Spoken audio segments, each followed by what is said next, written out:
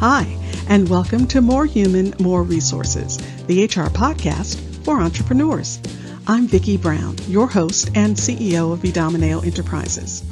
As a serial entrepreneur, I understand that having the right expert help has been critical to my success.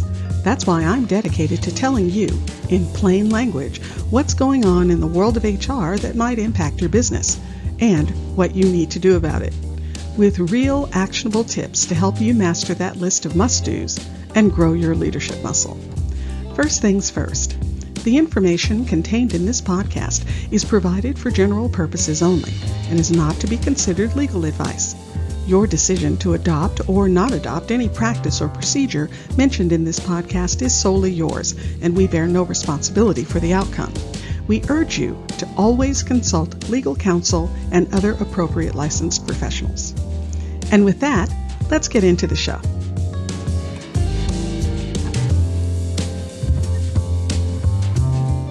You're listening to Season 2, Episode 47. So Lisa lost her parking card and now have to buy another one from the building office. Oh well, I can just dock or pay for the $25 charge, right? I can do that, right? Well, not so fast.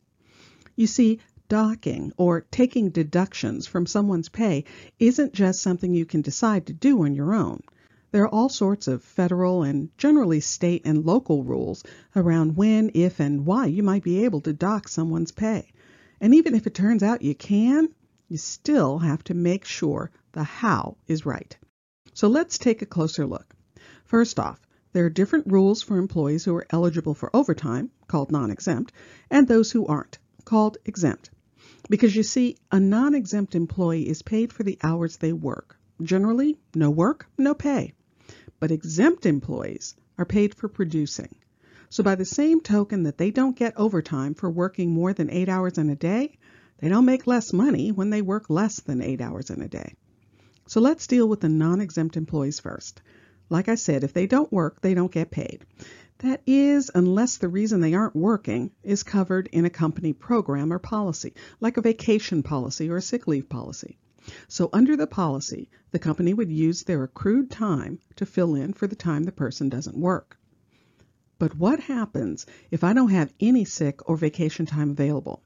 Well, then my employer cannot pay me for the time I didn't work.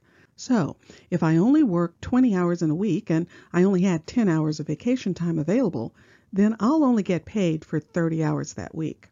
Now, if I'm an exempt employee, things really change. Again, because I'm responsible for producing. So if I work 8 hours in a day or 10 hours in a day or 3 hours in a day, I'll get the same pay for the day. I know that may sound unusual, but it's a common thing, and it's not just under state rules either, although some states have weighed in as well. The Fair Labor Standards Act, or FLSA, says that if you make unlawful deductions from an exempt employee's pay, you may kill their exempt status. And if that happens, well, then you're in the overtime, required meal period, required rest period world with that employee. And if you have an employee making $120,000 a year, I don't think you want to calculate and pay them an overtime rate for work beyond 8 hours in a day or 40 in a week. So it's in your best interest to keep their exempt classification intact. So what do you do when your exempt employee leaves after 4 hours because they have something personal they need to take care of, like a doctor's visit? Well, to be fair, there is some guidance around this. You can use an employee's vacation or personal days, if you have them, to supplement time off due to personal reasons. But again, that's using their time off bank, not docking their pay. And if you don't have enough time to cover, then you can dock their pay, but only in full day increments. So I'm going to be paid for that partial day, no matter what.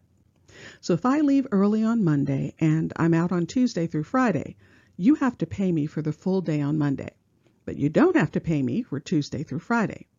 Unless, that is, I make a phone call on Friday or send an email, because both of those things are working, and that would mean that now I actually worked part of Friday, and you can't dock my pay for a partial day. So voila, I'm getting paid for the full day on Friday. Now, it's not just using paid time off or PTO that can be used to offset the time I'm out.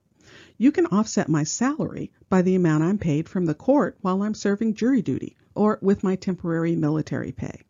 You can also pay me less than a full week's pay at the beginning or end of my employment if I work a partial week, or if I have an intermittent work schedule under family medical leave.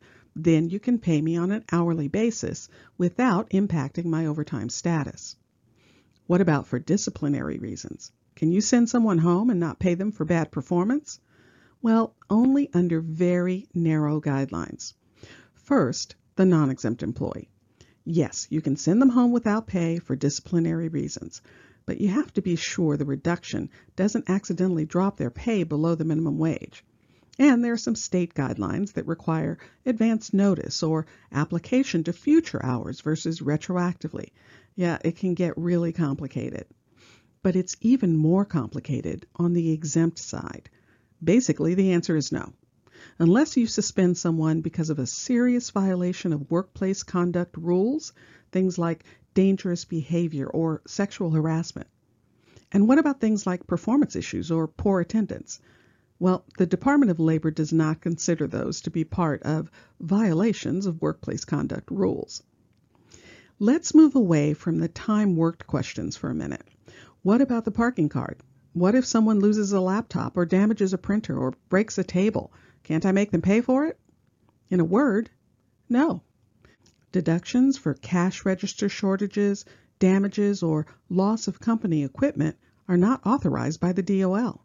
And by the way, that goes for making your employees pay for tools as well. And while, again, under some very narrow scenarios, you might be able to deduct from a non-exempt employee's salary, it's a really bad idea. Number one, because you can't take out so much that it would effectively put them below minimum wage, and whatever you take out can't impact their rate calculation for overtime. And in fact, it might even be illegal under your state's rules. So, what deductions can you make? Well, you can deduct for employee benefit programs like your medical, dental, or vision plan. You can deduct for company-offered retirement plans like your 401k, and you can deduct for garnishments. They're usually court-ordered repayment demands, and they require you to withhold a certain amount to pay to the creditor. And of course, you can deduct for payroll-related taxes and payments like income tax withholding, Medicare, and the like. So see, it's a much more complicated subject than you might think. Both the feds and the states are very protective of an employee's wages and what can and can't be subtracted from them. So step carefully. And if your employee owes you for something, check in with your labor counsel or HR expert before you just go pulling the funds from their next payroll. If you found this information helpful, please leave a review and tell a friend. Thanks for spending the time. Until next week, same time, same place.